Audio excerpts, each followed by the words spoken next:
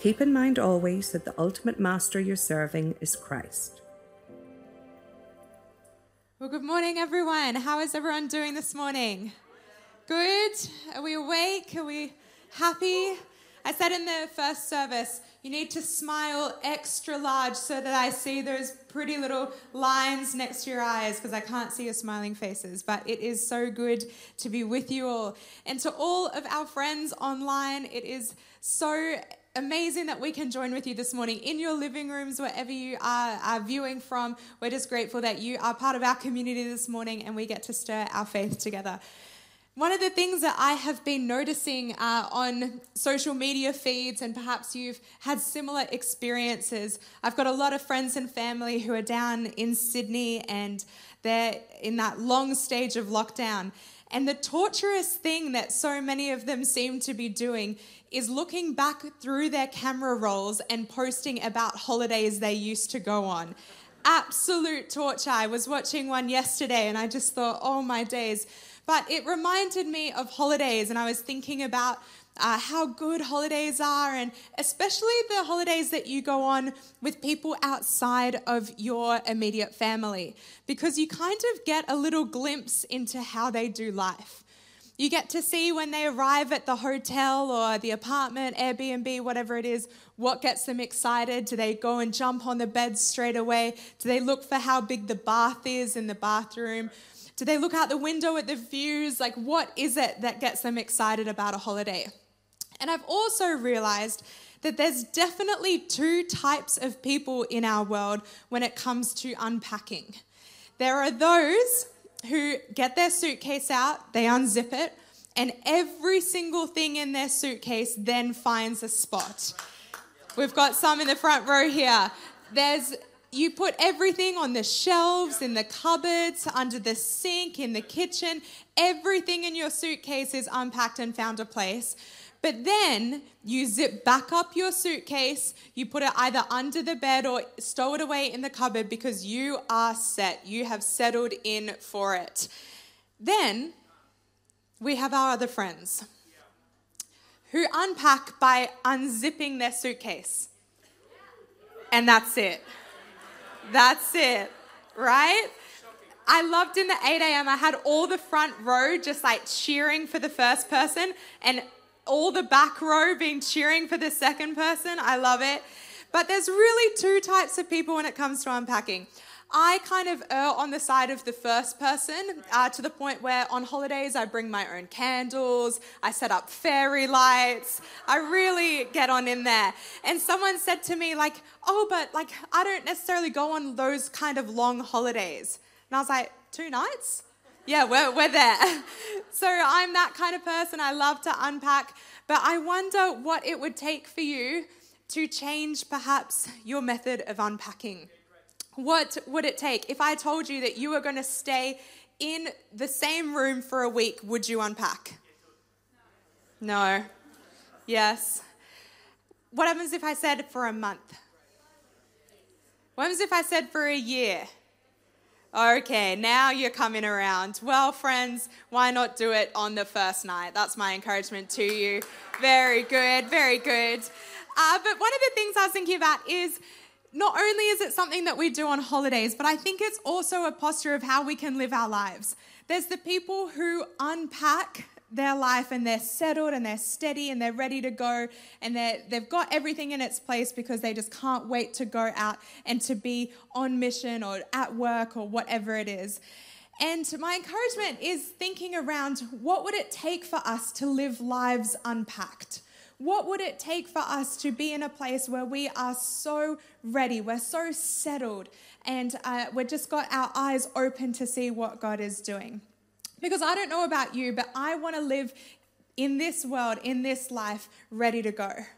I want to see every single opportunity and position that God places me in as a way to bring the gospel to them. I want to see an opportunity where I am perhaps the only Christian in the room, or perhaps I'm the only Christian in my family or in my living arrangements, where I'm able to bring the good news of the gospel. I want to live ready. I want to bless our city.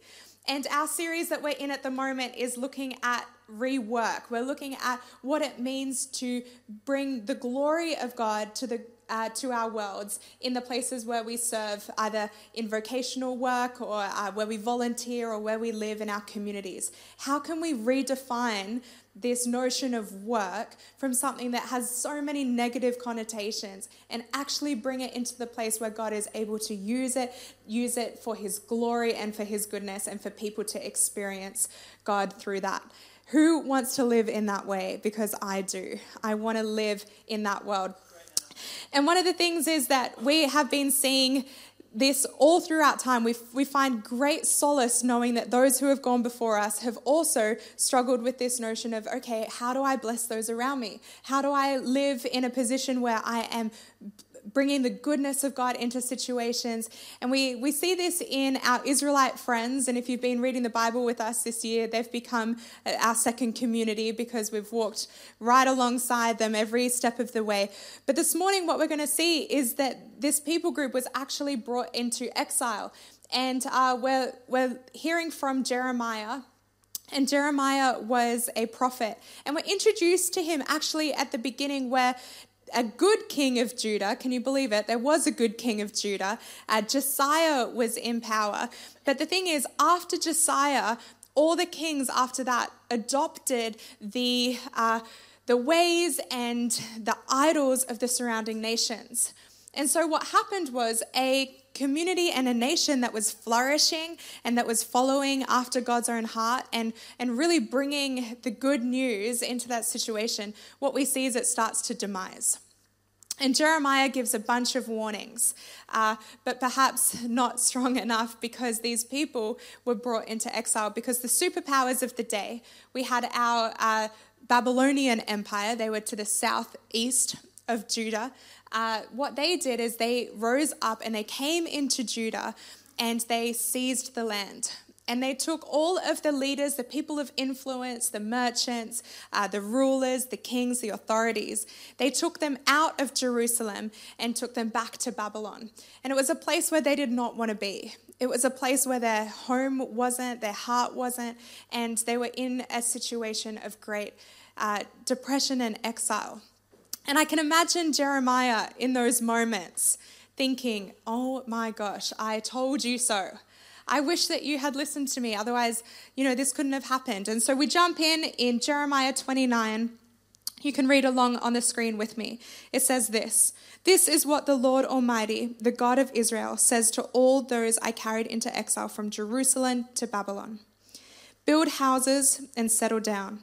Plant gardens and eat what they provide. Marry and have sons and daughters. Find wives for your sons and give your daughters in marriage, so that they too may have sons and daughters.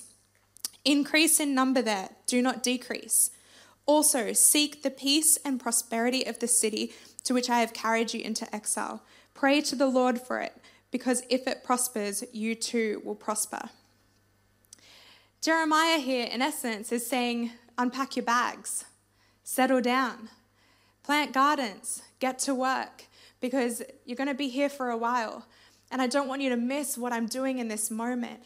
What Jeremiah is doing is bringing great instruction and inspiration to a place that's actually quite down and depressed and in full of despair. And so it's in this climate that we see the fact that there's been spiritual leaders who have been saying to the Israelites in exile, oh guys, don't worry. We've got 3 of them. We hear their names in the book of Jeremiah: Ahab, Zechariah, and Shema. These 3 in particular were saying, don't worry about it. We'll be back soon. There's no need to make anything too permanent. We'll be back in Jerusalem. Don't worry, everything will go back to normal. And what Jeremiah is doing is encouraging them to say, no, wait a minute. Don't just leech off this land. Don't just can be settled for anything less than being able to thrive and flourish and prosper this city. And so they're in this torn position where they don't know who to listen to. But the beautiful thing is Jeremiah is giving such beautiful instruction to say, settle down, get ready, because God's going to do some incredible things. I've noticed, though, in the last 18 months, I've found a similar rhetoric in my mind. I've been thinking, I can't wait for things to go back to normal. Yeah. I wonder if you've thought that, you've said it, you've heard it. If things will just go back to the way they were. Or this will all be over soon. Don't worry, things will go back. And I would diagnose that we're actually in a state of exile ourselves. We're in a place where we do not want to be. Where our home is not as congenial as it once was, and we're conflicted and we're confused and we don't know necessarily the way out. We're in a place where we feel out of control and there's a lot of fear and anxiety circling. It is a form of exile. We do not want to be where we are. And it's in this place that we have heard so much. We've experienced ourselves, but we've also pastorally heard that there's been so much grief, so much painful grief. Grief of hopes, grief of missing families, grief of adventure that's been put on pause, of not knowing what's next. There's been so much grief, and there's also been a frightening amount of fear. And it's into this place that we want to encourage you to seek peace and to seek guidance from our Lord. Yeah, it's great. Because he is the one that we want to turn to when times are uneasy, when times are confusing. He is the one that we want to find our solace in. Yeah, it's great. And so this idea, this shift is saying, okay, well, if you're in a place where you don't want to be, if you're in exile no longer with your friends, no longer with your family, no longer in a place where your faith makes sense, what are you to do? And Jeremiah's instruction is incredible. He says, okay, so in this climate of despair, I want to give you some instruction. He says, build houses and settle down. That means lay some foundations. You don't buy a house somewhere that you're not willing to stay. And so he's saying, build houses and settle down. Offer hospitality, even though you're in this foreign land, accept it as your own so that then you're able to have people, to welcome people into this place. He says, plant gardens and eat what they provide. Establish business, get to work, start to make a home, plant things, because once you've done through the seasons, they will bear fruit. You guys all know my history of gardening, and we're not going to go there this morning, but this instruction here is around seeing the fruitfulness that is to come. Then there's talks about relationships, the idea of settling down and getting married and being fruitful and multiplying. It sounds a lot like what we see in notions of flourishing. The idea that be fruitful and multiply. Go out into the ends of the earth and take my message with you. This idea, increase, do not decrease. Go forward, don't retreat. Push forward into God. So then we see, seek the peace and the prosperity of the city to which I have carried you. As a side note, I love just this gentle word of I've carried you. Because sometimes when you are removed from a place of comfort, sometimes when you feel out of your depth and you're confused, it's easy to forget that we have a God who carries us. And it's so beautiful and reassuring to know that even in the times where we're not sure, even when the times when things are confusing, God is right there. He's accessible. And what does he say? He says, seek the peace and prosperity of the city. How many times, I wonder, do we pray for peace in our city? How many times do we want to see our city flourish, to see it thrive, to have that position where we're allowing God to use us to be his hands and feet in those environments? Our Lord is not absent in this season. He is carrying us. So pray for his peace to prevail in our city. These Babylonians, now that they have the Israelite people in their city, wouldn't it be amazing if they then saw and tasted that the Lord was good? Imagine if the Spirit of God was rubbing off on them because they had planted where they were established to see their city prosper, and so then the Babylonians got amazing testimony of the goodness of God. Our worlds should be better off because us, Jesus followers, are in them. Our cities, our workplaces, our families, our friends, our living environments should be better off because we carry the fragrance of Christ in them.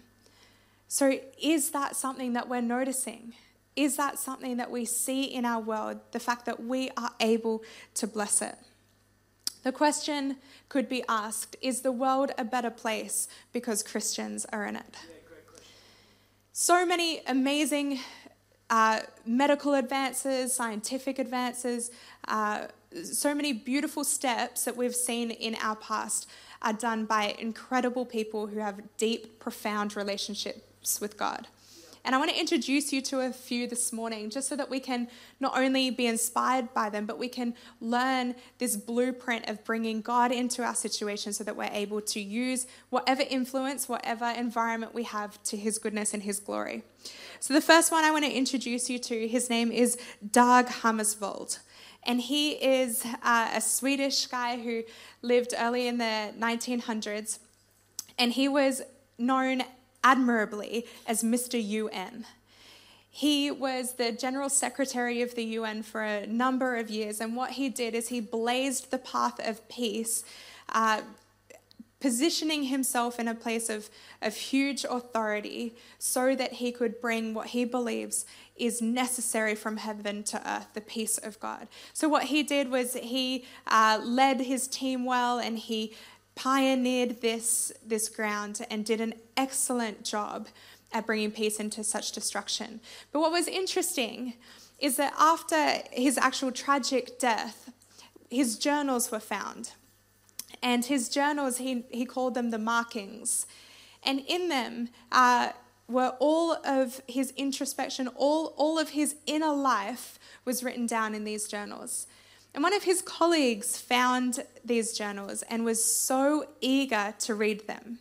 Can you imagine finding the journal of the head of the UN, and you would be ready for some secrets, you'd be ready for some agendas and exposed kind of crazy things that went on, you'd be ready for that. And so this colleague was excited for a juicy journal. And he sat down to read it, and he got to about halfway through. And at the halfway point, he was so surprised that there were no mention of names yet.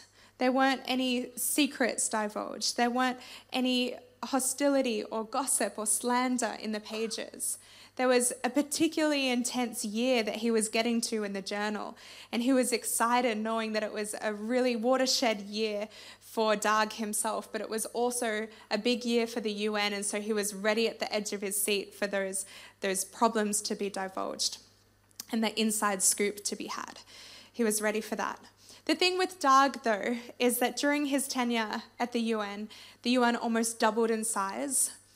It fought incredible battles of peace in really heated war zones. And he had such influence towards the things of God in this world. He, because of his relationship with Christ, was able to further the advancement of peace with what he could. And the UN is not perfect, and these situations are incredibly conflicting and also complex. But Dag navigated that world with such integrity that his role there was often given extensions. And when his colleague got to the end of the markings journal, this is what he wrote. He said, "Not one word of opprobrium, not one word of complaint or bitterness towards others. No mention of names, no secrets divulged. Just the frank and unflattering examination of a man who sought God's purpose in his life and was willing to walk the road fate had marked out for him." His inner world and his outer world were in sync. Who he was at the UN and who he was in the private pages of his journal were so integrous to one another, because I no doubt believe that Dag walked this line of integrity with his Lord, and in the private places went to the depths of faith with God. It's a beautiful model to learn from someone who had incredible influence, to know that even in those places, he was still had so much integrity and so much awe and wonder for who God is and what he was doing in his life. Next, I want to introduce you to a character that we have in the Bible. His name is Joseph. And Joseph was similarly in a position of exile, in the sense that he was removed from his family. He was removed from his land, from his people, from his faith.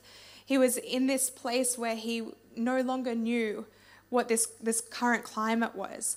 He was brought into Egypt, and he was in a place of quite despair, you would say. After all of that life threw at him, he was in a place similar to the Israelites, wanting things perhaps to go back to normal, wanting things to change. But what Joseph did in those moments is he unpacked his bags. He settled in.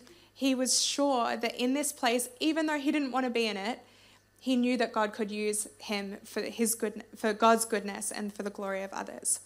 He knew that through him, God could bless the city and cities upon cities.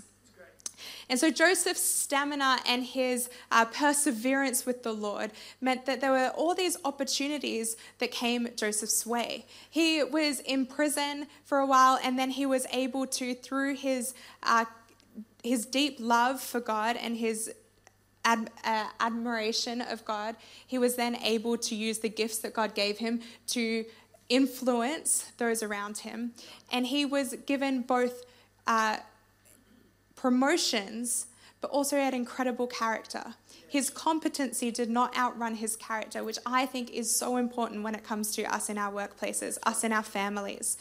Making sure that we're not just doing good work, but we also have the right heart and the character after God to back it up. And so in Genesis 39, we read about the blessing that the Lord bestowed. It says, from the time he put him in charge of his household and all that he owned, the Lord blessed the household of the Egyptian because of Joseph. The blessing of the Lord was on everything Potiphar had, both in the house and in the field. Joseph had major influence. He had major promotions, but he never let that outrun his relationship with God. He always brought it back to that quiet place of being fueled and restored by the Lord. And that's what I want to do in my day-to-day. I don't want to steam right after promotions and influence, but I want to keep my heart close to the Lord. And in doing so, just watch what opportunities he brings about. Joseph, in essence, was the only Christian in his workplace. He was the only one who had a heart after God. And I know that for so many of us, we're in a place where we're surrounded by those who don't share the same faith as us. So be encouraged that if Joseph can do it, so can you. That he can establish the depths and the quiet place of his relationship with God that then propels him to do amazing things to bless his city. He definitely unpacked his bags and got to work. The third person I'd love to introduce you to is my good friend Jen. Jen, at the beginning of lockdown last year, was like many of us, was confused, a bit thrown, didn't know now what life was going to look like. And she and her son, Cam, decided to make the very most of this time. They saw incredible need, and so they wanted to do what they could to try and bless the city around them, bless those around them. And so what they did is they woke up super early and went around to supermarkets and got any leftover vegetables, and they kind of arranged the vegetables, fruit and veg, they distributed it to those in need. And they did it with one other friend, so there was 3 of them, and they just did it every morning, just their little part. They just organized these fruit and vegetable and gave them to people in need. And now, 1 year later, they have over 300 volunteers doing this project. The fact that when we do good works and we bless our city, it's contagious. People get a glimpse of what it means then to use what God has put in your hands in order to bless those around you. And so now 300 people every morning, they do this and they distribute food to those in need. And it's just an incredible, like Jen would always say, it's nothing that she did. It was just organizing some fruit and veg, and we can all do that. But she said the way that God moves through that is quite powerful. And so Jen and Cam, they're still involved in this, but they definitely can see God's hand at work, and they are definitely blessing their city. Blessing the city, though, it's an opportunity, but it's also a challenge. And I know for many of us here in the room and online, that there just doesn't seem to be enough fuel in the tank. We feel depleted. We feel exhausted. We feel confused. And perhaps there's just too much fear around it. We are immobilized and we don't know what we can do to bless those around us. And what I'd love to encourage you is to listen to or watch or re-listen to and watch Pastor Alex Stark's message from last week. Because what we heard about was a rhythm that actually helps replenish us. It helps fill up our tanks a little bit more. And that regular rhythm of Sabbath in our life actually equips us to then be able to go out and bless the city. When you're running on empty, these things are incredibly hard. But when you're fueled by God because of some really healthy rhythms of rest, we're able to then take one step closer to work out what God has put in our hands, where He's positioned us, and how we then are to use that to bless our city around us. In my context, I think about this a lot. I think about how I'm able to bless those around me. And at the moment, I live with 2 other girls who are not following Jesus yet. I think constantly about the words and the actions that I do and how they bring the fragrance of Christ. I think often about the Bible that they're reading through my life and my actions. And I keep very short accounts with the Lord, especially when I'm feeling depleted and that I have not much energy to do what I'm feeling I need to do in the name of the Lord. But in this place, I am constantly reminded and encouraged in the words in Scripture to persevere and to keep going and keep running the race that the Lord has set out for me. I am so aware that I don't want to grow weary in doing what is good. I want to be continually filled by the Spirit so that I'm able to keep in step with Him and in line with Him. And I'm able to then be an armor bearer for Christ in our home. And let me say, it's an opportunity and it is a challenge. And I wonder for us in the room, that might be your workplace. An opportunity and a challenge. It might be your family. It might too be your living arrangement. It might be your neighborhood. Opportunity and challenge that requires us to lean heavily into God, to ask Him what He's up to equip us and refuel us with what we need in order to continue to bless the city around us. So where is it for you? What does this look like for you? What does it look like for you to unpack your bags, to settle in, to be awake and ready for what God is doing in and through you? What would it look like for you to walk into your workplaces tomorrow, to wake up to your family, to visit your friends and your neighbors? What would it look like for you to do that in a way that brings the goodness of God to those in your proximity?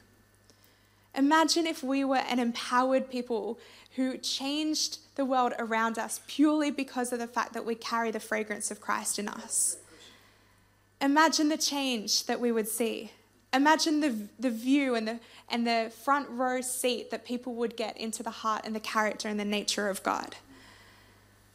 Imagine if we were a church that we gather here and online just to then go out and to influence and to affect our worlds in the name of God, not for our own glory, not for our own building up, but rather for the glory and the goodness of God.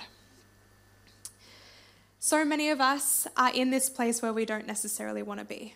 We kind of want to rewind to 2019. We want to go back to Jerusalem, in essence. We're feeling unsteady because we want normal. Or perhaps your heart is so longing just to be in the eternity of heaven that you find it hard to bring the blessing in the present. And my encouragement to us is we need to be fueled by God, recognize that it's in His strength that we're able to do that, not our own, in order to then bless those around us. I want to encourage you lastly by this beautiful quote from Eugene Peterson. He's writing into the context that we find the Israelites in. They settled down to find out what it meant to be God's people in a place they didn't want to be, in Babylon. The result was that this became the most creative period in the entire sweep of Hebrew history. They did not lose their identity, they discovered it. They learned how to pray in deeper and more life-changing ways than ever. Imagine if this COVID season was a similar story. It's not where we want to be, but imagine if this was the time that the church of God, the community of fellow believers were able to bring the most creativity, the most innovative ideas to bring the kingdom forward. Imagine if this just wasn't a waste, or it just wasn't that 2 years that we want to forget, but rather it was a catalyst to bring incredible godly dreams into life, godly ambition into life, where your workplace was changed because you were in it and you were bringing the fragrance of God. In this series, we have had this beautiful opportunity where we've been able to commission and honor those in different vocations.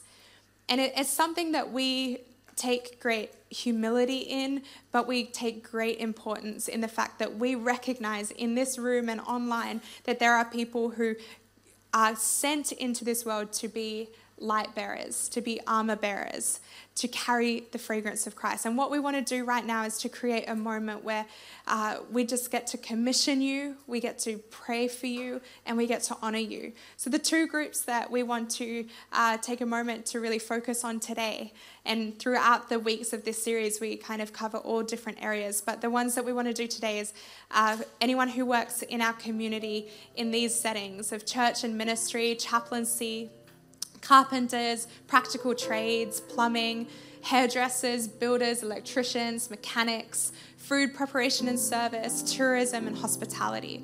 If you work in any one of these areas, or if you volunteer or you did work in one of these, I would love to invite you to stand all around this room.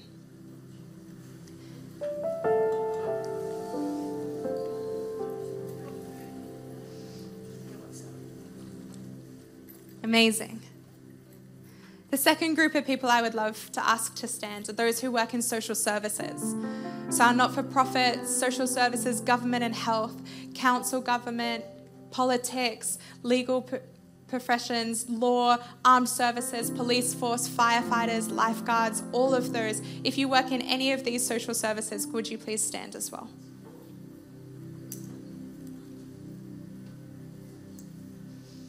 We honor you in where you are sent. We honor you in where you spend your week. We honor you in where you are able to be the beacon of light in those places. Thank you for the way that you step in knowing that this is where God has placed you right now.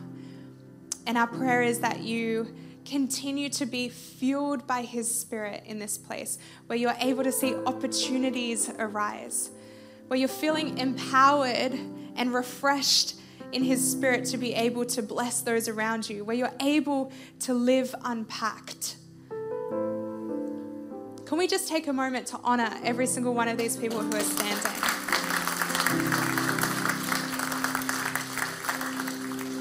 We share in one calling to be children of God and to bring His character and His work and His salvation to this earth, but we also have all individual assignments that are designed for us and that God positions strategically us in those places. So let me pray for every single person standing.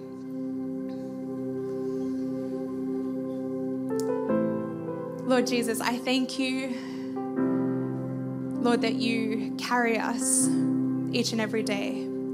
And Lord, for every single person standing here, Lord, that you have them in a position of influence, Lord, in a position where they're able to bring the goodness of you into their workplace, Lord.